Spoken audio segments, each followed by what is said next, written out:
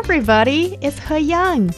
Roundtable is thrilled to launch the UniTalk Challenge, Rising Stars of Roundtable. If you like the show and enjoy our discussions, why not take the stage yourself? Calling all university students, both undergraduates and postgrads, to engage in an English discussion on a topic that ignites your passion. Record your discussion, which consists more than one person, and send it to us at ezfmroundtable@foxmail.com. You could be the next rising star of Roundtable. An incredible opportunity awaits, so seize the moment.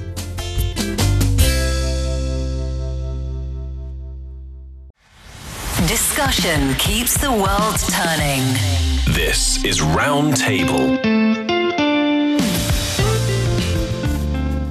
You're listening to Roundtable with myself, Heyang. I'm joined by Yi in the studio and Josh Cotterill on the line.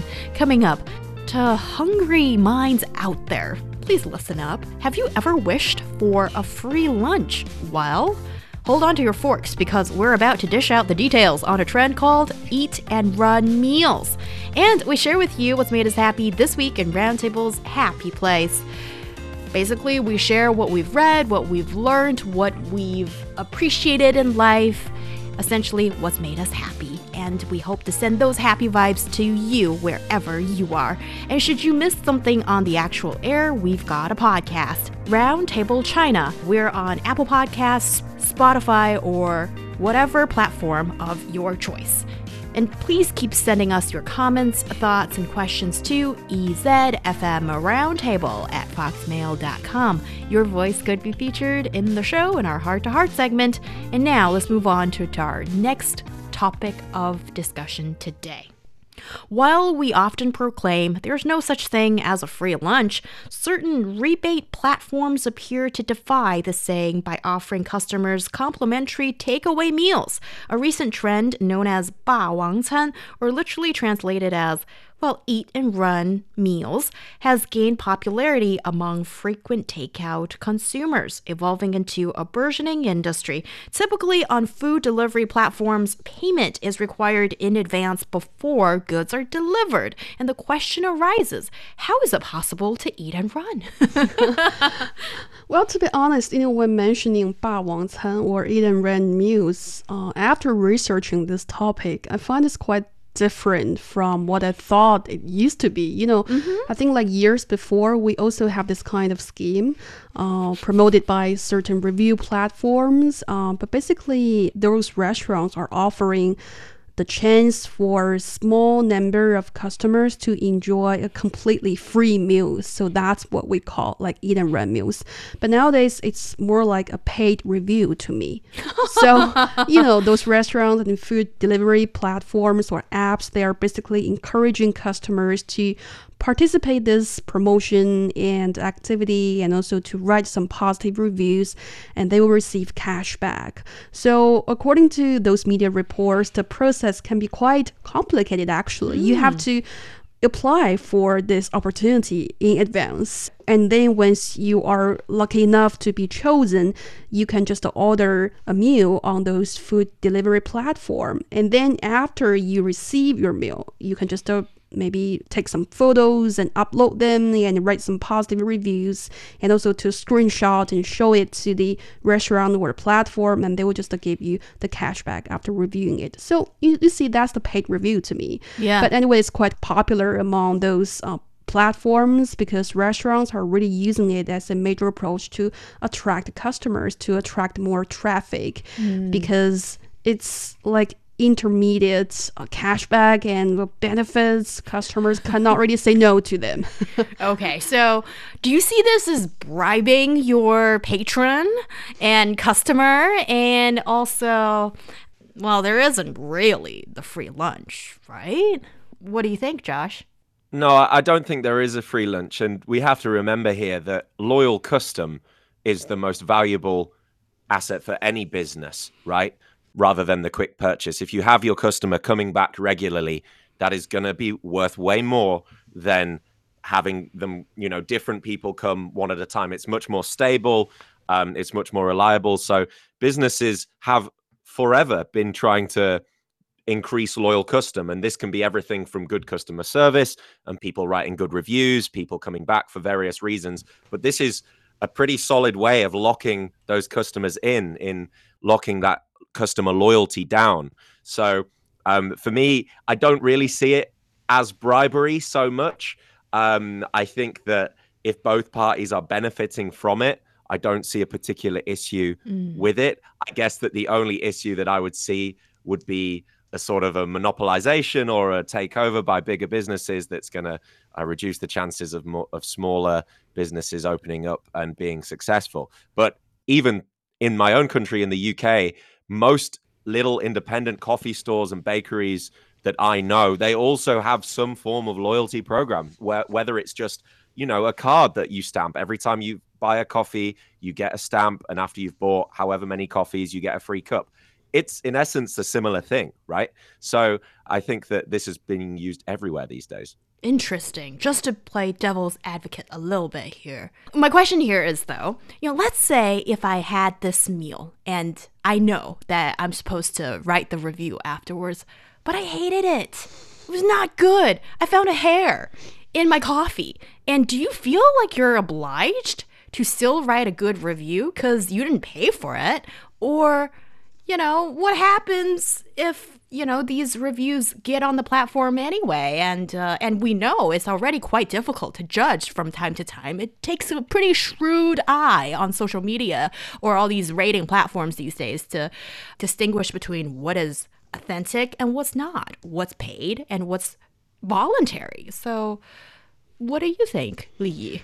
Well, I know that's actually a lot of people who are participating in such campaigns are struggling with, because they feel like they are obligated to give positive feedback because they are registering for this. And however, they are not really that satisfied with the meal. And so that's why people are saying there isn't really such thing as a free lunch. You are paid to do this and somehow you feel you have to do this. But the thing is that, as you said, I think as e-commerce and food delivery businesses booming in China and also in other parts of the world, reviews can be so important for customers. I think a majority of customers would just rely on reviews before buying certain products online. So that's the tricky part here, because I think most part of the customers, they expect to get genuine feedbacks and comments on those platforms, so to help them to make the correct choices. But the thing is that you can't really underestimate the power of finance. That's the analysis of some people saying the magic of this kind of 霸王餐 or loyalty programs, because when you are offering those cash incentives to customers, it can be quite encouraging. Actually people are encouraged to provide positive feedbacks when they know they can get immediate benefits like cash or some other gifts. So that's how I think companies and businesses, not only restaurants and food delivery companies, have been doing their business since long time ago. Josh, so how do you feel about these eat and run meal schemes?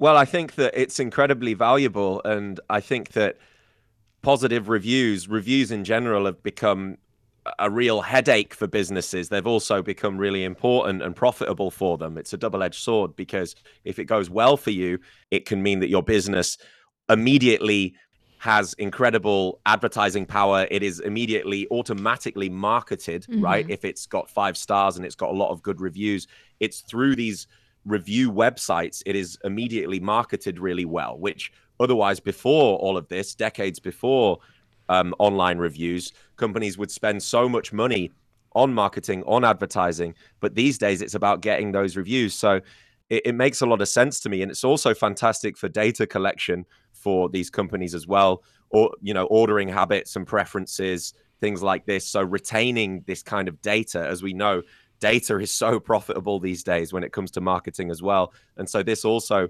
gives businesses an opportunity to enhance their products, know what their customers are and are not buying. So from the consumer point of view myself, I don't really see too much issue with it. I personally don't care for it that much, because I like to diversify what I'm buying quite a lot if I do order food online, which is less and less these days. And I find it quite annoying, though, I must say, all these sort of pop-ups and advertisements, especially in China when I'm ordering. I notice on a lot of the apps that I use when I use them, I get all sorts of advertisements and potential deals popping up.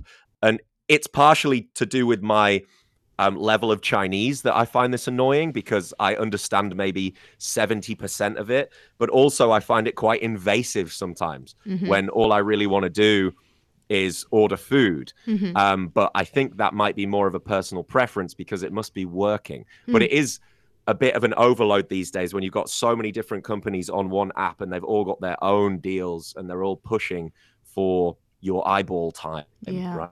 And also, Josh, you're talking to somebody who's completely given up. I don't believe that the goddess of fortune would ever lay her benevolent eyes on me.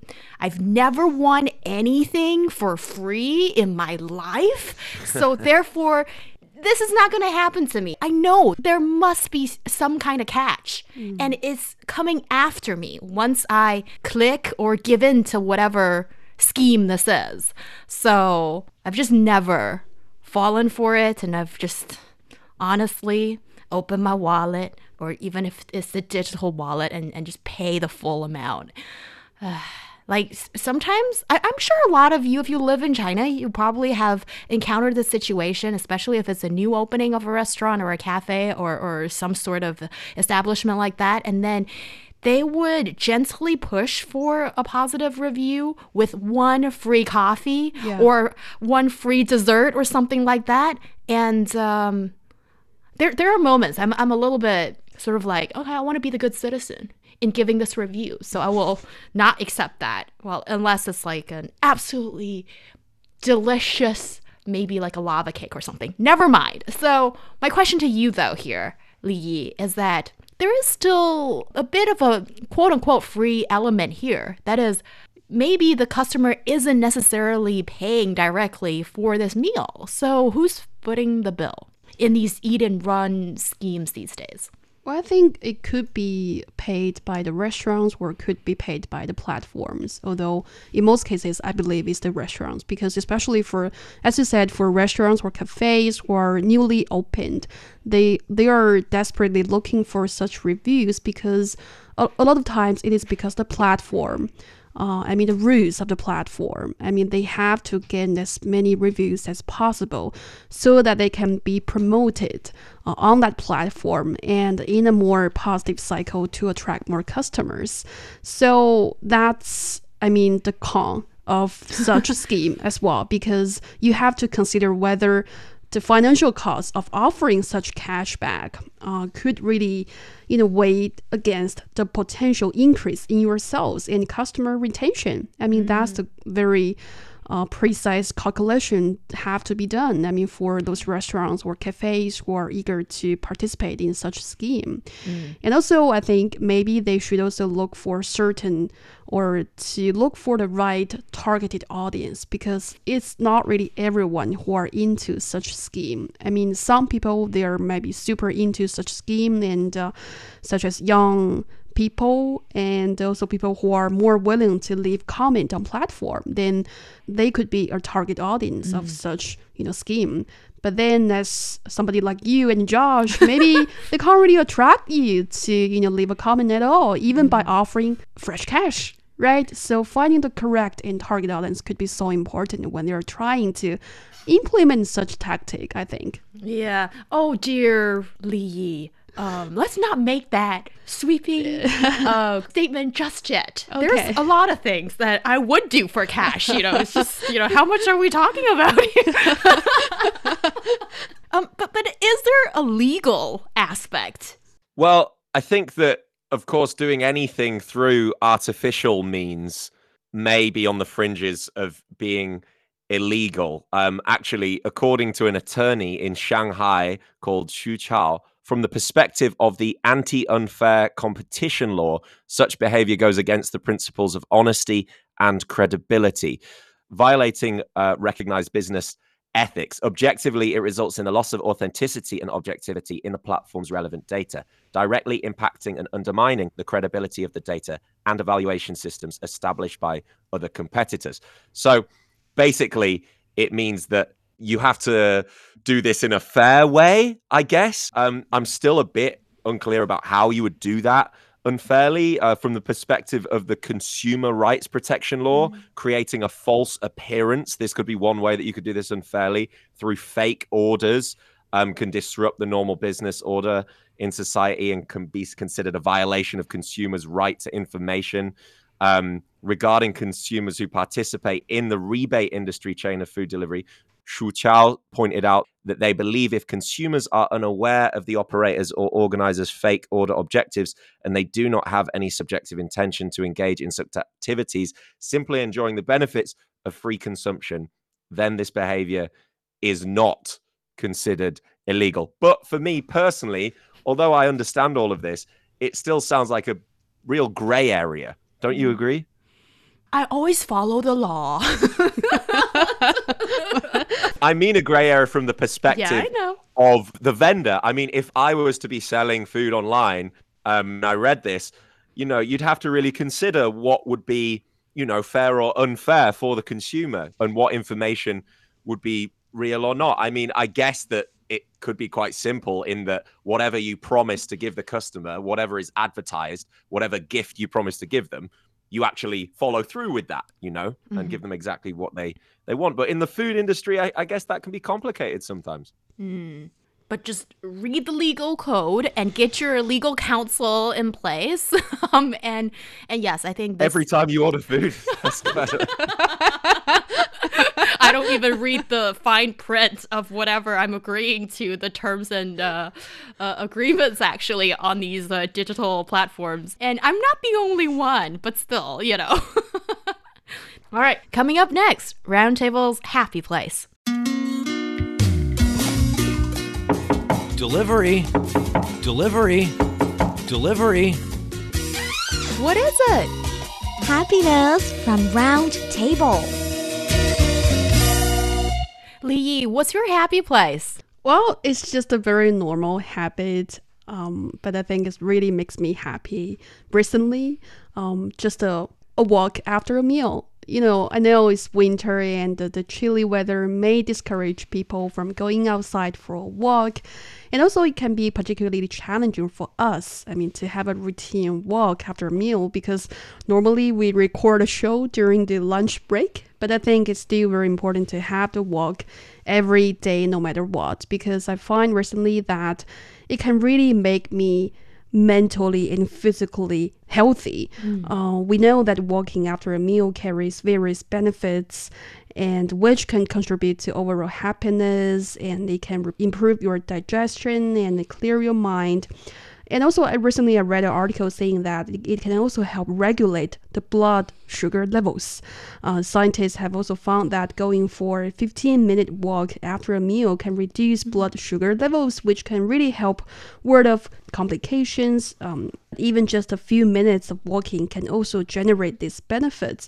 And more importantly, I find walking after a meal such attractive because it really provides a valuable time of a me time for me. That can be especially helpful for people who are highly sensitive because usually walking outdoor involves a lot of, connection with the natural environments. And I think highly sensitive people often feel a strong connection to nature, and many of them might just find peaceful moments outdoors. So that's why I would say, go for a walk after a meal, even it's in a cold winter, and you just get a fresh and healthy brain and body. Yeah, that's very nice. I wish, there's more opportunities for that. Even if for the Roundtable team, or at least for those who are on the show, who don't regularly get those opportunities right after your lunch break. Well, maybe after supper walk is what most people can do. And also like mini walks are more practical for daily workers as well. Yeah. Josh, what do you have for us? Well, recently I had the privilege of hearing for the first time in concert an instrument called the Lu Sheng. Did I say that correctly? Lu Sheng. And it is a traditional Miao instrument. Actually, it's a traditional wind instrument that holds great cultural significance among the Miao ethnic group, which is one of the largest ethnic minorities in China. And it's a really unique instrument. I have never really seen anything quite like it. Some of them are quite differently shaped. Some of them look almost like a skyscraper. They're very tall instruments, and they're quite beautiful. And I'd never heard one in person before, although I'd seen pictures of it. And it sounds kind of like a harmonica, at least if I was to compare it to anything that I'd heard before. And it was a really beautiful instrument. And it got me thinking about, the importance of instruments, because especially in relation to cultural significance and the preservation of culture. And after listening to this instrument, I did a little bit of research and I read up a little bit about how this instrument serves really as an essential accompaniment to various Miao folk songs, dances, and rituals, and things like this. And I think it really just goes to show that something as seemingly simple as an instrument like that is actually so important for the preservation of a culture, because it allows us to, in a similar way that language also does in the preservation of local languages, it allows to pass things down through generations, through things like songs, through musical performances. And yeah, I really enjoyed it. So I encourage anybody to go and check out this really interesting shaped and interesting sounding instrument. At least it is for me as a foreigner. Maybe you've all heard of it already, and it sounds kind of funny to you hearing me talk about it like this. No, it's great to hear from you about it. And certainly I don't think most of us Chinese people have listened to, ancient music or, the truly Chinese musical instruments enough. And it's really fascinating to learn about all these different types of string instruments, or this particular one, Lu Sheng, that Josh has just mentioned. And I know there are like some Chinese symphony pieces being played in concert halls as such. And then there's, a whole symphony of different types of Chinese musical instruments all playing in congruence together. And that's really nice as well. And yeah, the last time I went to one of those concerts was like 10 years ago. And yeah, not as cultured as you are, Josh, but I'm working on it. And what I have for you is this piece of news I saw earlier in the week, and it just got my mouth watering. Okay, I challenge if you've read it as well on social media already, the goose leg lady. I heard of it, and right. It can be so popular on social media, a lot of like short video platforms. I mean, is that the auntie who is selling very delicious goose legs? Yeah. She's been doing business kind of off campus in Tsinghua and Peking University, and apparently she's become a bit of an internet sensation, and therefore she's selling more than 200 goose legs. It sounds like a bento box what she's selling, and people really love it. Initially, it was the students and faculty staff who would be her patrons, but now obviously her fame has reached so many people. And see, ideally you would have thought this is great for small businesses, right? But actually yesterday when I checked, Goose Lady isn't particularly happy with this instant fame, because with the capacity of only her and her husband in the kitchen, she basically cannot meet the hot demand of goose leg dishes these days. So yeah, initially it made me happy because I see resilience, I see entrepreneurship, and also just, this lady and her husband working really hard and putting their heart into these dishes and bento boxes that they're selling to students. But now with all this, in a way, unwanted attention, she's kind of under distress. So, well, yeah, I would actually like to ask both of you, do you think maybe this instant fame has somehow become a little bit of a negative thing? Oh, that's a very tricky question. Because I've followed a lot of like foodie vloggers on Bilibili, and they have been like exploring a lot of small restaurants who are unknown to the public, and yet they have very great food. And so they just, shoot videos there, and suddenly that restaurant could just become so famous overnight. And so that just a large number of people just flood into that restaurant, and many of them, like many of those restaurants, cannot really afford or cannot really, to operate like in a full scale to support, to provide enough food for such a large number of traffic. But the thing is that if they don't really have such attention, maybe it could be even impossible for them to survive. So that's why I think for those schools like NT, the news itself could be quite inspiring, seeing that, young people, they're supporting like small businesses in a such positive way. Well, Josh, do you have some thoughts about this? This lady, she's under a lot of distress with all these orders coming in all of a sudden, like 20 times more than what it used to be. Yeah.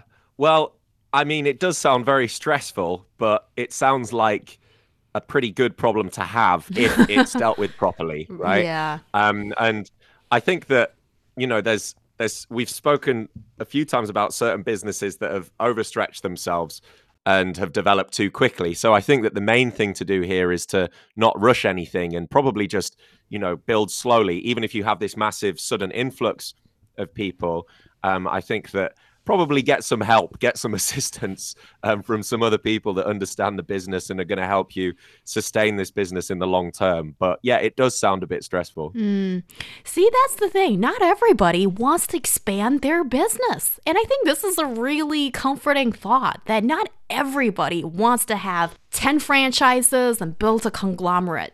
There are some of us who are just happy with what we are doing right in front of us and having that close, friendly, heartfelt connection with the people in front of you. And that's good enough. Well, yeah, thanks, guys. I think you just helped me find my revelation and just made my happy place just a tad happier. But you know what? When it comes to Cantonese-style roast goose leg, the divine symphony of crispy perfection and succulent tenderness, and that golden skin, always a testament to culinary craftsmanship. That's always my happy place. Good to know, and I feel hungry right now. Excuse me. And that brings us to the end of today's roundtable. Thank you so much, Yi and Josh Cotterill, for joining the discussion. I'm Heyang. We'll see you next time.